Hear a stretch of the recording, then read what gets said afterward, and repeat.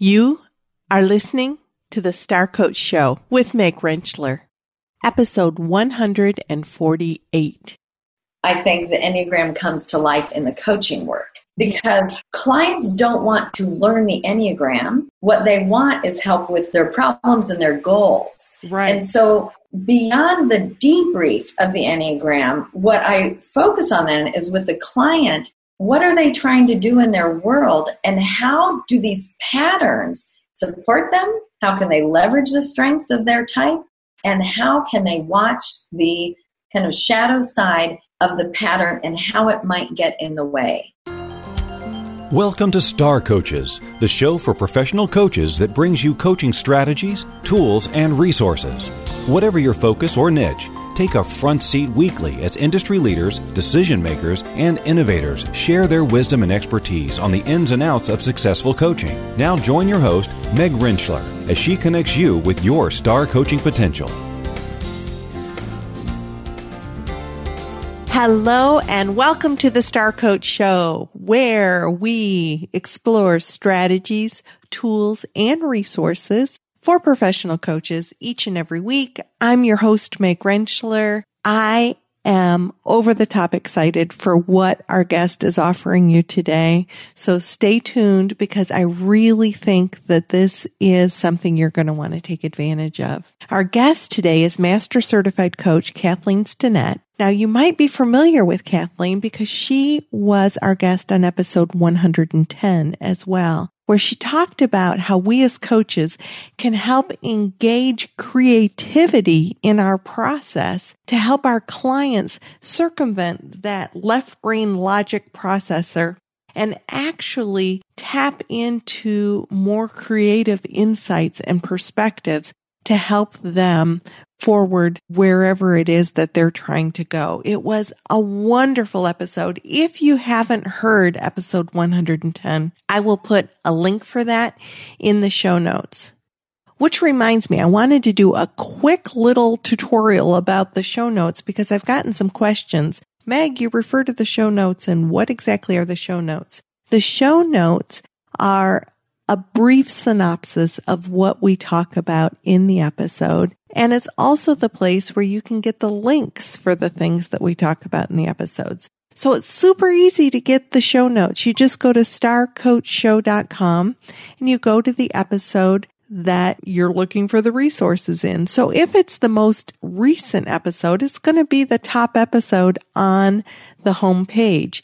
If by chance you're looking for an older episode, you can go to the podcast episodes page at starcoachshow.com and just search the name of the guest, search the episode number that you're looking for. Or if you're looking for a particular topic like business building, or if you were looking for the Enneagram, which is what we're going to be talking about today, and you didn't remember the name of the guest and you didn't remember the name of the episode, that's fine. Just search Enneagram and that would come up. So there's the end of my little tutorial on the show notes.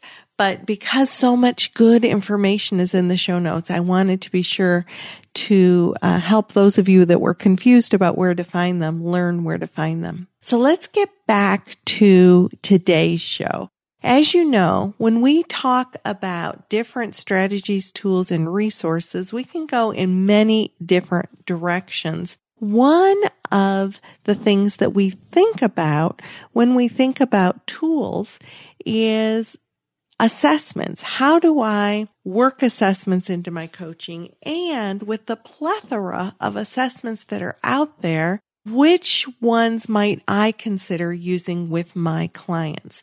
Now, we know that there's a range of different kinds of assessments, from free assessments to low-cost assessments to those that you need to be certified in to be able to use them within your practice and use them well, because you have to be trained on how to debrief and administer and all those aspects. Well, in our interview today with Kathleen Stinnett, we are going to talk about the range of different kinds of tools you can use when you think about the Enneagram. I often ask coaches who I trust and respect for their favorite assessments, and I've got to tell you that not just Kathleen, but several coaches that I really respect said, oh my gosh, the Enneagram. Do you know about the Enneagram? So Kathleen agreed to come and talk to us about her favorite Enneagram instrument, but also about the construct of the Enneagram. So we're going to start with, what is the Enneagram system? What does that construct look like? And she's going to talk about many different ways that you can access that, from free to books to different assessments. And then we're going to zero in on her favorite assessment, which comes from Integrative 9 Enneagram Solutions. This is the part that is going to blow your top. It did me. I was so impressed that Kathleen was able to arrange this. Kathleen talked to Integrative 9 Enneagram Solutions, and they agreed to give every listener the opportunity to take their assessment, which is, if you went online to access this, it would be $120. So she got each listener the assessment, $120 value that you can take for free for the next 60 days. So if you're listening to this podcast in real time, then you've got up to 60 days to be able to access this. The way that I figure that's going to be about October 21st is when this offer is going to end. Now, when I talk to Kathleen, this is not one of those opportunities like if you want to get free tickets from a timeshare where you have to listen to an hour-and-a-half presentation. No, there's no strings attached to this. It's just that Kathleen and Enneagram 9 or Integrative 9 Enneagram Solutions believe so much in their assessment and the value that it brings. They're offering that. Now, I will tell you that I took the assessment, and it is so robust, and it gives such incredible information that actually Kathleen is going to use a little bit of my assessment in this interview to show you how you might use the Enneagram with your clients. Now, Kathleen, as I mentioned, is a master certified coach. She is the principal and founder of Future Launch, where she works with clients in both coaching and human performance solutions. She's been bringing her over 25 years of experience working with individuals and organizations to us today to be able to help us understand how does she work with people and organizations to help improve their effectiveness, enhance their fulfillment, and create sustainable change. Kathleen is also the co-author of the book, The Extraordinary Coach, How the Best Leaders Help Others Grow. And she developed this award-winning Extraordinary Coach program that helps managers improve their management through coaching effectiveness. Kathleen is certified as a coaching supervisor. She is a light and joy to talk to. She is one of my favorite people to spend time with, and now I want you to spend time with her as well. So what I want you to do is explore the Enneagram with us in this interview and then determine, is this something I want to know more about? And maybe take the assessment and learn more about myself. So I will tell you in the close of the show how you can access the free Enneagram that Kathleen is going to talk about. And remember, there's absolutely no strings attached to this. This just might be something that's really beneficial to you. It was very beneficial. I really appreciated the construct and might very well choose to become certified in this instrument in the future. So let's learn more about the Enneagram with Master Certified Coach Kathleen Stinnett.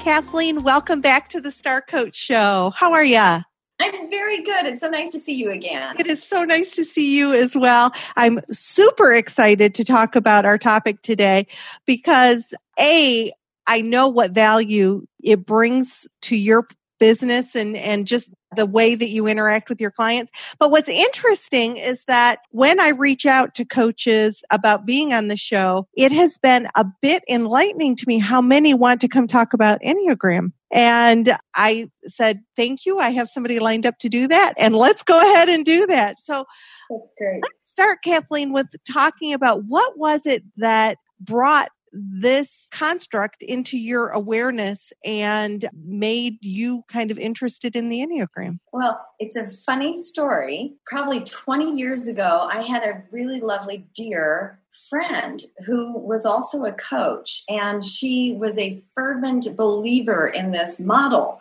And for those of people on the call that don't know, Enneagram literally is Greek for Ennea is 9, and gram is paths or ways, or, I just think about it as 9 paths. So the Enneagram describes 9 personality types.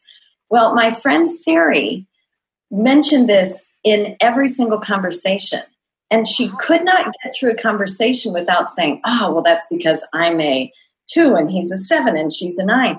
And it so turned me off. I vowed to have nothing to do with this. That is funny because that does sort of hit us certain ways, doesn't it? So that was, you were like, I'm not doing that. I thought she had a cult-like obsession with this. And I thought it was just so strange that she couldn't make it through a conversation. Fast forward probably 10 years, and I was in a group of fellow coaches, and we brought a woman in to lead us and give us a day-long workshop on the Enneagram for our own self-development and awareness. And it was there that started a series of exploratory workshops and learning and reading for me. And I realized this thing had legs to it. It wasn't just some woo-woo concept, but it was psychologically based and well-grounded. This thing has legs. And I spent probably 5 years just learning about it for myself. And I'm a type 3 competitive achiever. And when I saw myself in my own world and all the ways that drove me, because the Enneagram really describes motivational drivers, which then influence how I think, feel, and behave. But when I saw myself being so driven to win and achieve and perform at the sake or at the cost of even what my own soul wanted, I realized that this was a deeply personal self-development tool. And I spent 5 years in that conversation. And then I found the assessment that I'm now certified in and actually train other coaches in, because it is the single most valid assessment that I've been exposed to that can help me create this same awareness in a short period of time with clients. Because my clients don't have 5 years to read and attend 7 workshops on the subject. And so I use an assessment now to really net it out pretty quickly so that clients can see their patterns and I can have some awareness of what their likely patterns are as they walk in their world. How do you then sort of structure that in your coaching engagements? You mentioned that you like to use this. At what point in the coaching would you introduce this tool? I'm laughing because I'm going to tell you, Meg, I'm doing everything I would advise coaches not to do. I force every one of my clients to take it. I force them to take it. Well, I do it with soft velvet gloves. I invite them. But really, my expectation is they will take this in a coaching engagement that I am entering with them. And I ask them to take it very early in the engagement. So we may not debrief it at the very, very beginning, but we're going to debrief the results and start looking at how the patterns connect to their coaching issues pretty early in the engagement. Because what I tend to find is as I'm talking with clients and they have challenges. So for instance, I'm coaching a CEO right now, female CEO, type 8, which is called the active controller. And of course, I conducted stakeholder interviews with her executive team and board chair. And here were the interview feedback themes. She's controlling, she's demanding, she's intimidating, she is intolerant. And of course, my red flags would go up and say, that sounds like kind of the shadow side patterns of a type 8 active controller and the impact that an unaware type 8 might have. intimidating, bossy, controlling, demanding, can never please her. And so the Enneagram gives us some shortcut language and gives clients a beautiful 40-page document to really look at themselves. So we can just see ourselves being ourselves. And right? let's continue with that particular client for a minute. So you get this feedback from her key stakeholders, and she also has this beautiful feedback from her assessment. How then would you, as her coach, marry that information together and use that within the coaching? It's a great question. And we do have to dovetail those, because stakeholder interview feedback will give us information about behaviors and their consequences, right? So here's what she's doing in the world, and here's the consequence it has. Beautiful. Because she may not understand that her behaviors have an impact. Right. Okay. The Enneagram talks about why we do what we do. So the motivation, because, the example that I like to use, I didn't make this up, I've borrowed it, is 3 people can mow their lawn on a Saturday morning at 6 a.m. Why they do it might be for very different reasons. In Dallas, it might be that it's so hot later in the day. Let's do it early while it's cool. It might be that if I've got a busy schedule, it's the only time I've got. Or it might be that I'm going to get even with my neighbor who's partying until 2 a.m. The behavior is the same, but the motivation is different. So coming back to this client, behavior might be she yells at people in the hall. Now, any of us on a bad day might yell at people, maybe.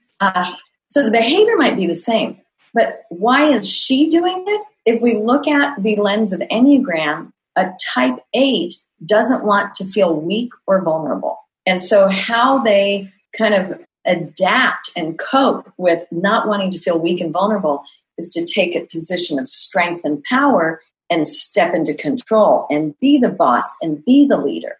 So why she's doing what she does will kind of come back to what is her adaptive coping strategy for being okay in the world. And that's what our personalities are. So this is a personality typing system, but what do personalities do? They give us adaptive coping strategies for making our way very successfully in the world.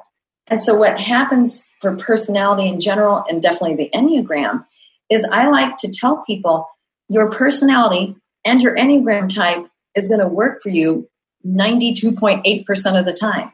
That's why you've created this pattern of behavior. It works. What we want to do is to say, how do I really leverage the strengths of being the leader, being the controller, and also watch for the shadow side of, if I'm not aware, I might be perceived as intimidating. If I'm not really paying attention to that, I might disempower people by being the only one who makes all the decisions. While behaviors can work for us, there are certainly times where behaviors work against us. And yet our motivator is going to be the same motivator, maybe then helping the person see how that motivator can come out in a different way, can be satisfied with a different behavior. Is that accurate? It's such a good question. There's one school of thought that says that motivator may never be satisfied, right? Okay.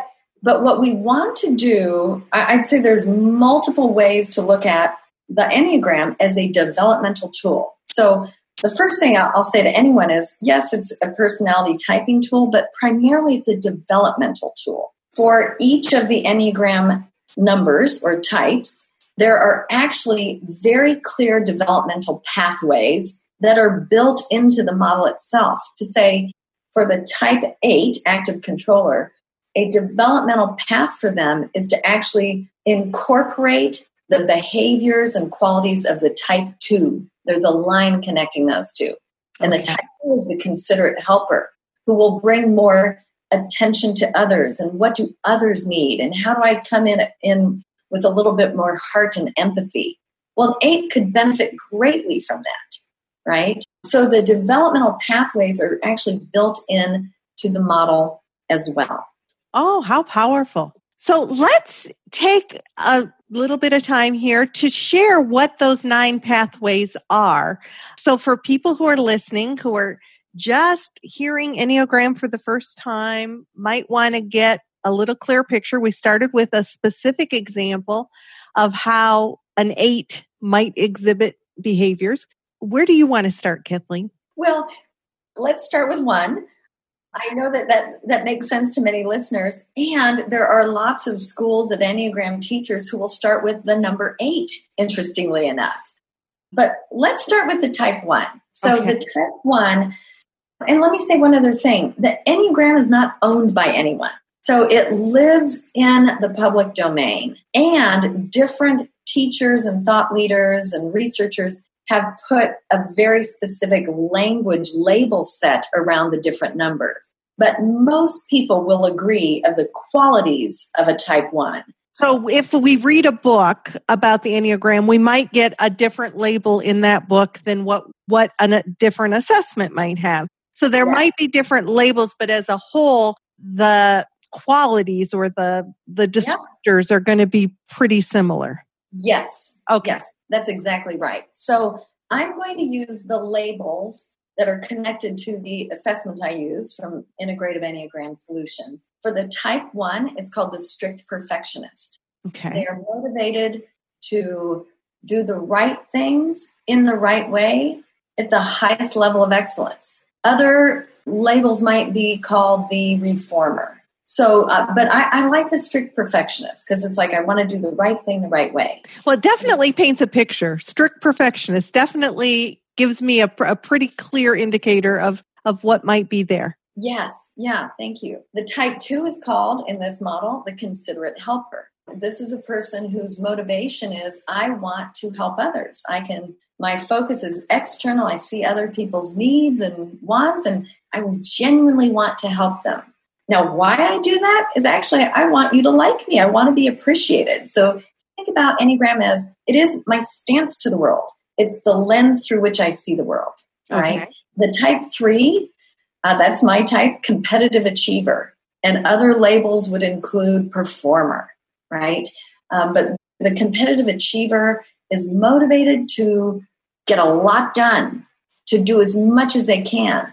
Depending on the subtype, and we may not go into this whole nother layer here, some competitive achievers are doing it to win and look good. And other competitive achievers are doing it just because they believe that that's good to do. And we're motivated to get a lot done because then we think we're going to have value and worth in the world. The type 4, the intense creative, is someone who has a deep internal landscape and they're aware of their feelings. That's that intense part. And you paint a type 4 into a corner and they will paint you a beautiful masterpiece. So they end up being very expressive and very creative in their ideas, maybe in their expression of the world. And just a note, in the corporate world, type 4s are the least represented type because oftentimes these people find their ways into the arts more than a corporate leadership role. Mm-hmm. Okay. Type 5 is the quiet specialist. And the quiet specialist wants to make sense of the world, and they will be quiet because they go internally to think about things and gather information and do research and connect the dots and come up with mental models that make sense of the world. Dirk, who created this particular assessment, is a type 5. He spent years researching and trying to connect the dots to say, how do we create a super valid assessment?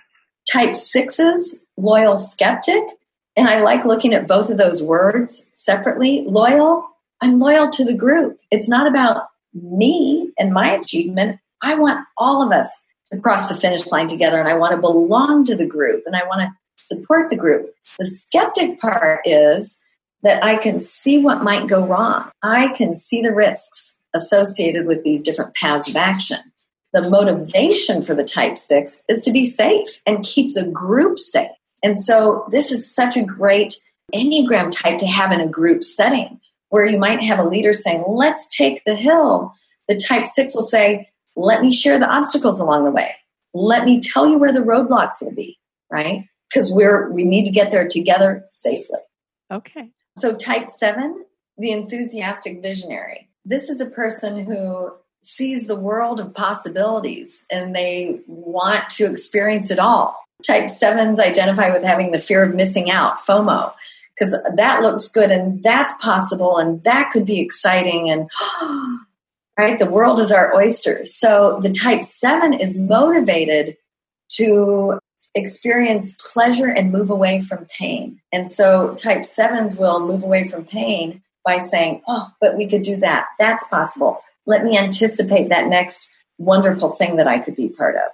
Type 8 is the active controller, as we've mentioned. And I think we've shared a little bit about the 8. They want to be strong to avoid weakness and vulnerability. So the motivation is, I don't want to feel or experience weakness or vulnerability. I'm going to be controlling of what I need to control. And people sometimes think active controllers are trying to control everything. They're not. They want someone to be in control. And if there's a void of anyone being in leadership, the type 8 will step in. They'll go, well, I'll step in. The other names for the type 8 are boss or leader. Okay. Or challenger. So almost like there is a vulnerability if there's not somebody at the helm. So this ship is not going to go off course. If there's nobody at the helm, I will get it at the helm. Yes. Okay. Yeah, beautiful. And then the type 9 is the adaptive peacemaker. And type 9s are motivated to avoid conflict. And how they avoid conflict is by being great mediators, by seeing everyone's point of view, by seeing the validity of everyone's point of view, by actually seeking and understanding the impact of decisions and wanting to create harmony. And so the type 9 is motivated by creating harmony, finding the common ground on which we can all stand. And that's my type. And that is your type. And that's your type. Yeah. And my guess, Meg, is you also resonated with other numbers as well. Because as you were sharing the other numbers? Yes. Do you have a sense of what else you felt kind of resonant with? Well, I definitely resonated with 2 as well. And that the concept of the creativity, I think what I wanted to be more creative. There were some that you said that I thought, oh, that would be a good one to be as well. Uh-huh. Yeah, sometimes we have type envy. That's what Yes, type envy. Exactly. Yeah. I'll say a couple things. One, because there is an assessment and the client gets a report, I will spend at least 1 or 2 hours just helping them understand what is in the report. It's a very robust report. It is very robust. It is. Yeah, thank you. And so I will spend at least an hour or 2 in a very kind of formal debrief saying, here's what this is saying, or here's what this means. How do you relate to it? How does this live in your life? And so it's more kind of contained in a debrief setting. And then I think the Enneagram comes to life in the coaching work because clients don't want to learn the Enneagram. What they want is help with their problems and their goals. Right. And so beyond the debrief of the Enneagram, what I focus on then is with the client, what are they trying to do in their world and how do these patterns support them? How can they leverage the strengths of their type? And how can they watch the kind of shadow side of the pattern and how it might get in the way? I like how it's referred to as the shadow side. I mean, the reality is there's 2 sides to every coin, right? So when we have a motivator and behaviors that come forward, they can work for us and then they can potentially become a challenge or show up in a way that is not serving us the way that we would like or serving those around us the way that we would like. So referring to them as the shadows, I just like that. It's just like anytime we stand in the sun, there's going to be a shadow behind us so I like that. I mean, I don't know. That's just my 2 cents worth. I like the way that presents. Well, and they are 2 sides. It's kind of like ego and soul are connected.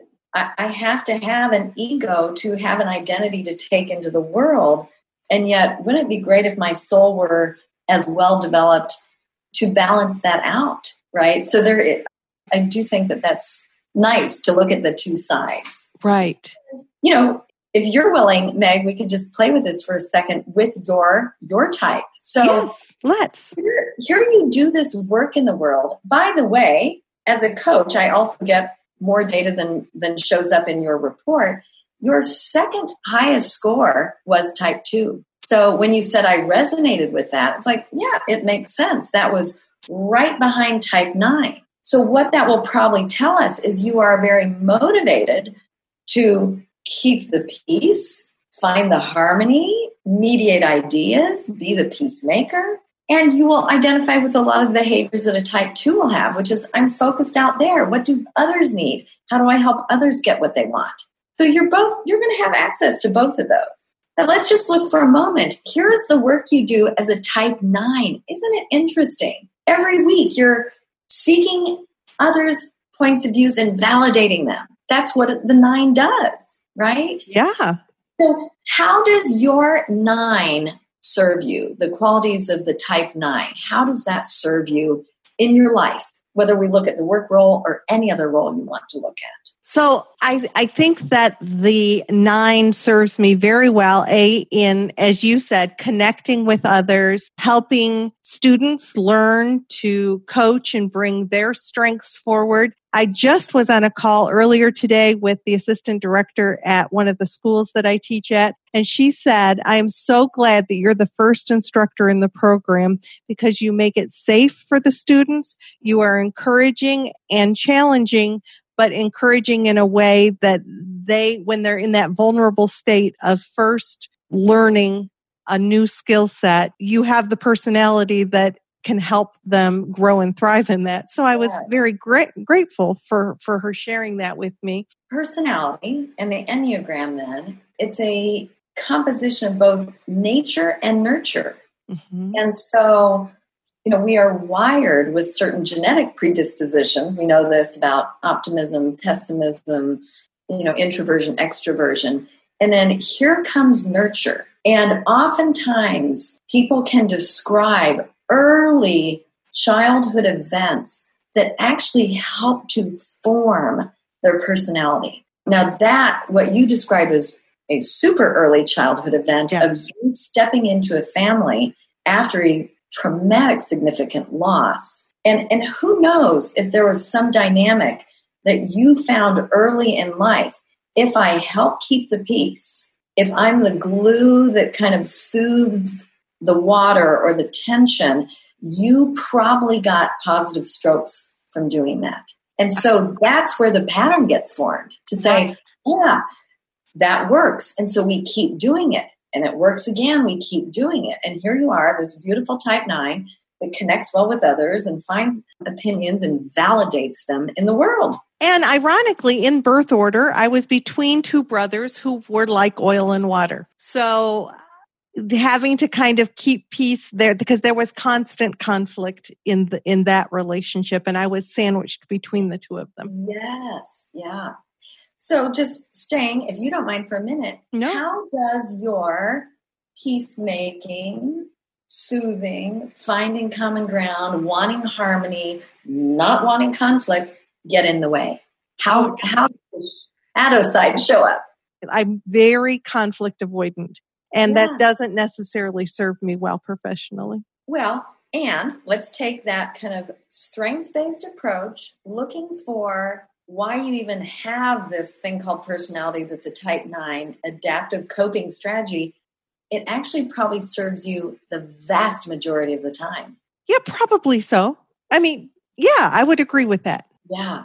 So when you say it may not serve me in the professional world, it's like, oh, this is where my theory is it works for you 92.8% of the time really, really well. It's just, when you start becoming aware, all right, I know that I avoid conflict. I know I want to withdraw when it happens, which is very typical of a type 9. I withdraw when there's interpersonal tension. It's like, I want to go away.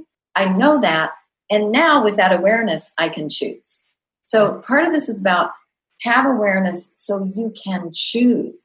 If the habit is I withdraw and avoid conflict, all right, I've got a conflicted situation I'm in the middle of. what do I want to do now? Because you can choose to stay in there and be assertive and speak your point of view, or you can choose to withdraw. But now at least you get to choose. And so what's really interesting, as you were talking, I thought, but I have been a therapist and a coach for over 30 years now. And conflictual situations happen in that environment frequently, or particularly when I was a therapist. I would have and just be right in the middle of it. You cannot do marriage counseling and not have there be consistent conflict. And I was very much a negotiator, a mediator, a therapist in the middle of that day after day. So that's interesting because I wasn't putting it was a light that came on for me. I do not back away from being appropriately challenging with my coaching clients that are in that place that sort of need to have some new awareness.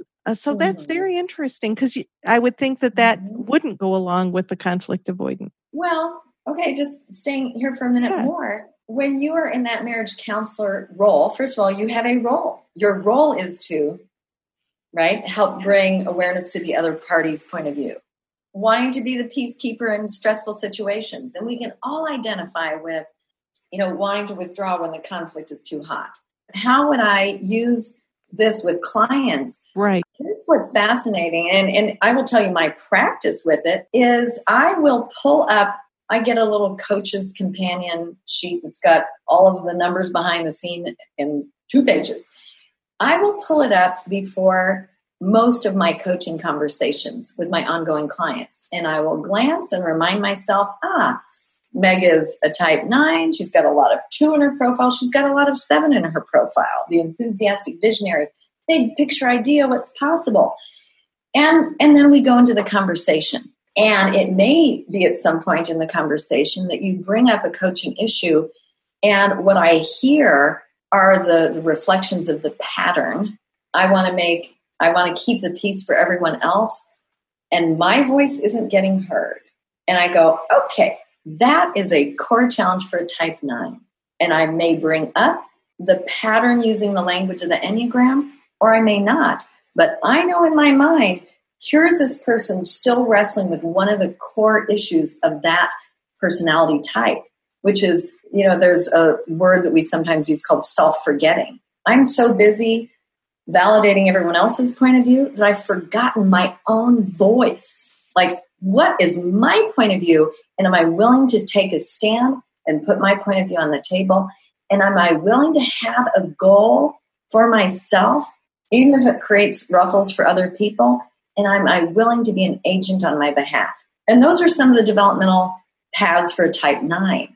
So if I'm working with a type 9, and I was working with a type 9 yesterday, and what was fascinating, I can't remember the details of the conversation. There was part of this pattern that showed up. And we could go back to the Enneagram, even though it was 2 years ago that she took it. Wow. That to say, do you remember the Enneagram? Do you remember this aspect? This is part of the challenge to work through, to develop through. So there are so many kinds of assessments out there, and coaches use many different assessments to kind of have that that place to start the conversation or to be able to refer back to, like you talked about. What is it specifically about this construct that you find to be so powerful versus the other options that are out there? Yeah, it's a really thoughtful question. I think my commitment to this construct is because for me, it was singularly the most influential self-development tool I've ever experienced for myself. And by the way, I am certified in at least 7 different assessments. I've been exposed to many more than that. And this is the only one I consistently use. Now, if I'm working with leaders, I also use a Leadership 360, which measures behavior and that external, how are other people experiencing this leader on a set of leadership competencies. But I think I love it because I have learned more and grown more by focusing on this model for myself than any other tool I've been exposed to. So that's one. And I think other tools, there's a model, and I won't do it justice here. It's called the Kinnavan model but it talks about there's simple tools that are very kind of predictable. They look at probabilities and they make sense. Then there's more kind of complicated tools. And there's a lot of assessments that fit in one of those categories, DISC, social styles, Myers-Briggs, Hogan. It's, they're probable. We're going to get probabilities there of makes sense. There's probably some cause and effect. And then we get into the more complex land, and Enneagram lives in the more complex land. So for me, it's just a far more robust set of knowledge that looks at inner drivers and therefore how I'm also taking myself into the world. Whereas some of the other tools might just look at behavior or kind of staying at the surface, which is good. I mean, trust me, I've used DISC and social styles for years working in teams. Mm-hmm. Except now, Meg, I use the Enneagram. And so I actually use the Enneagram with my teams where we're trying to get self-awareness, self-understanding, other awareness, other understanding in a team setting. So this is my tool of choice now because it is so robust. And how is it landing on your clients? Because you've used this now for how many years as your primary resource? Well, this particular assessment, I think I'm going on 5 years. How is it landing with clients? I would say it's a good question. I'd probably put it in a bell curve. There are some clients who are at one end of the bell curve and they go, yep, that's interesting.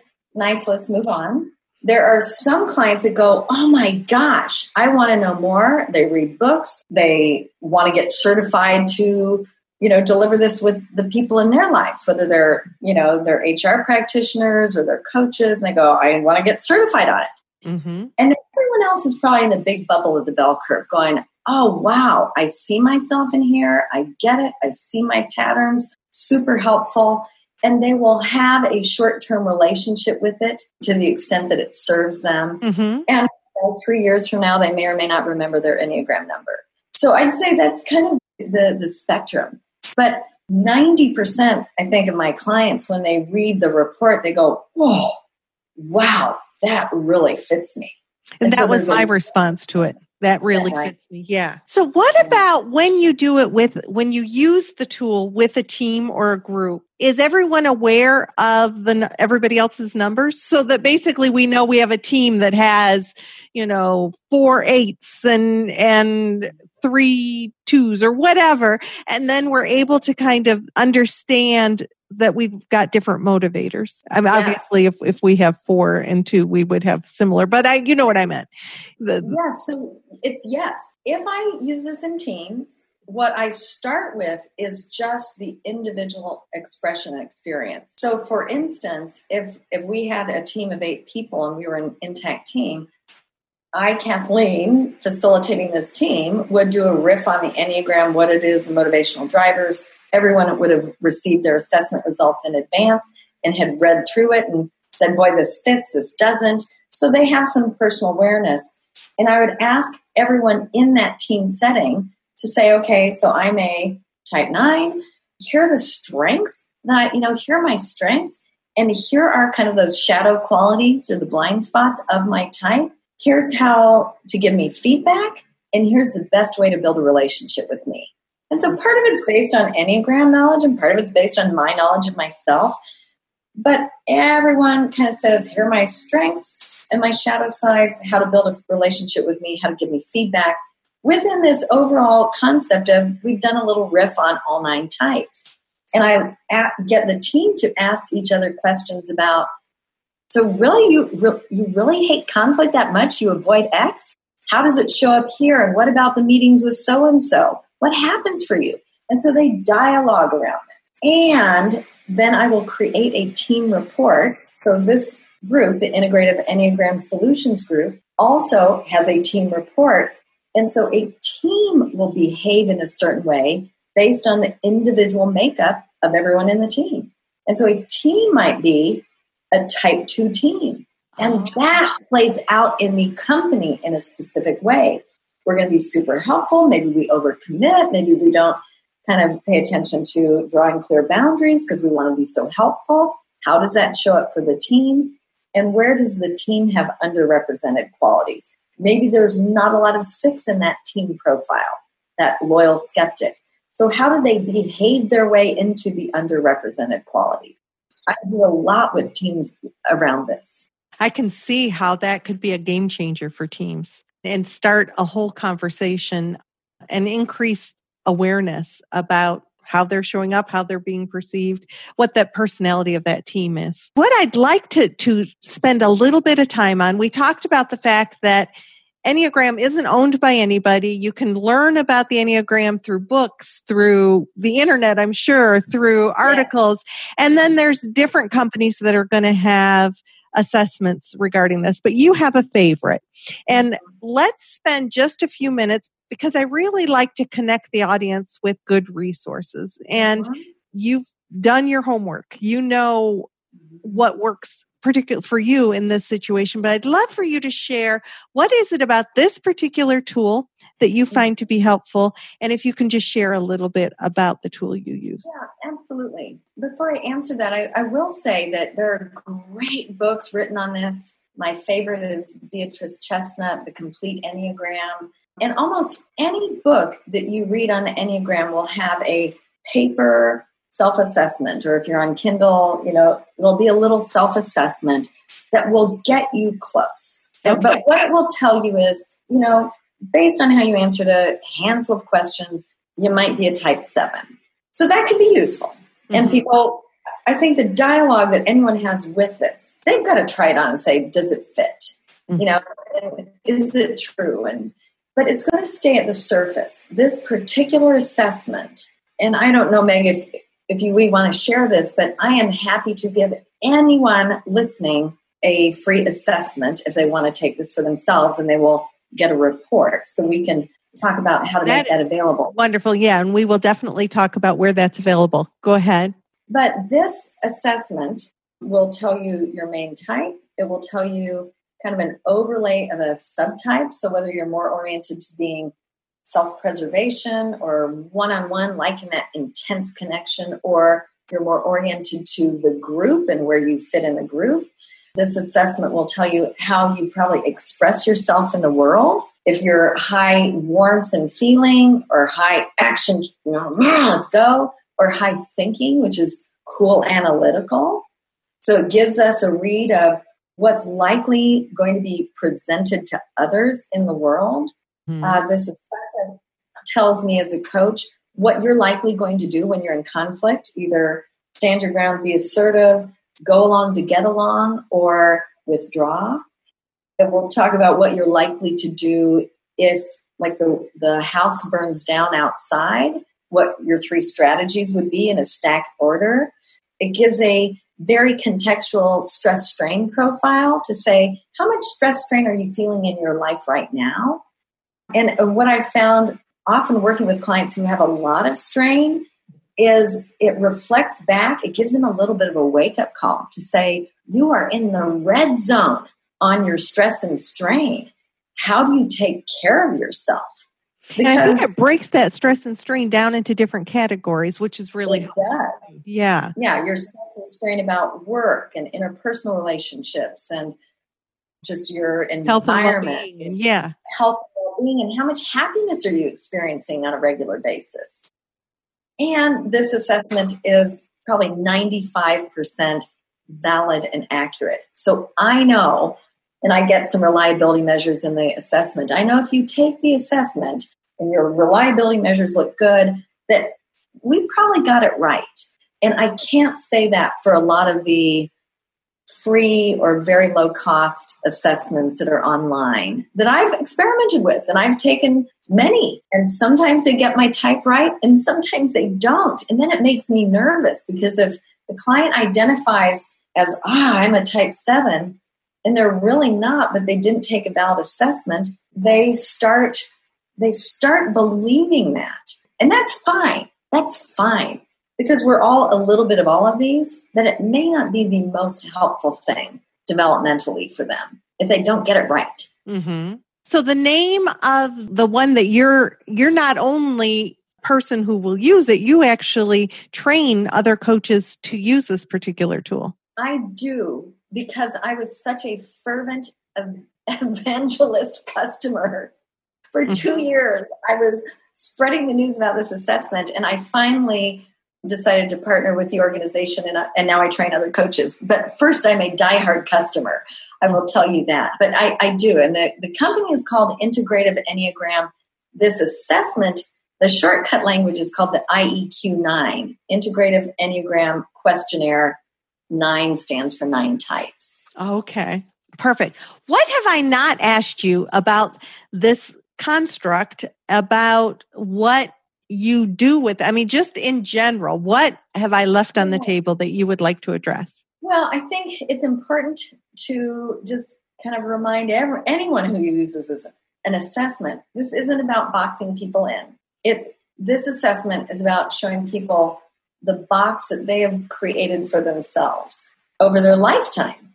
So we have a whole series of ethics about we can't type people because this is a motivational driver. I can't look at your behaviors and say, you must be a 2, right? This is about what motivates me. So we can't type other people.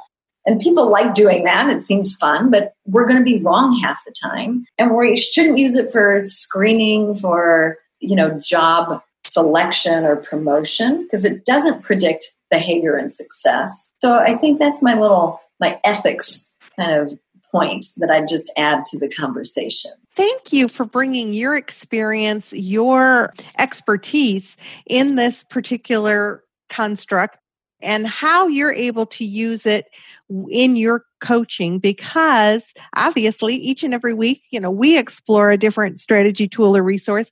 And it sounds like this is an incredibly powerful tool. It is robust. And yes, it's very robust. I will tell you that I have read my report and thought, yep, this is spot on. And some of those things I've been happy about were spot on. And some I've been not necessarily a flag waver about, but definitely I understand that they're there. And it gives me some new awareness to think about how do I want to move forward with that information. Yeah, so thank you, Kathleen. Thank you. You can see I'm passionate about this. So thank you for giving me the chance to be with you again.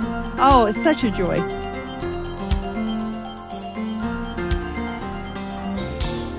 So now we have a window into what the Enneagram looks like. You learned a little bit more about me, maybe than you even wanted to. And if you'd like to know more, go to the StarCoachShow.com page. And in the show notes for this episode, you will learn more about how to access the free episode. Now, how you're going to do that is you're going to email Kathleen Stinnett at kathleen@futurelaunch.com. In the subject line, put free assessment, and then just let her know briefly that you listened to the Star Coach Show and you would like to access the free assessment, and she'll line you up to do that. In addition, for those of you who might be interested, Kathleen is also offering a reduced rate debrief for the listeners of this show. So the information for that is also going to be in the show notes for episode 148. Thanks again to Kathleen for joining the show, for sharing her expertise with us and helping us all understand the Enneagram system that much better. If you're enjoying the show, I would so appreciate a rate and review wherever you listen to the show so that more and more coaches can find us. If you have a favorite episode, put it up on Facebook or LinkedIn or tweet about it, and be sure to tag Meg Rentschler so that I can share your post with others. Now you're going to want to come back next week when I have life coach Nancy McKay on. She's going to share a very personal life journey with us and how it's impacted her coaching. So until next week, this is Meg Rentschler wishing you the very best for your coaching success. Have a wonderful week.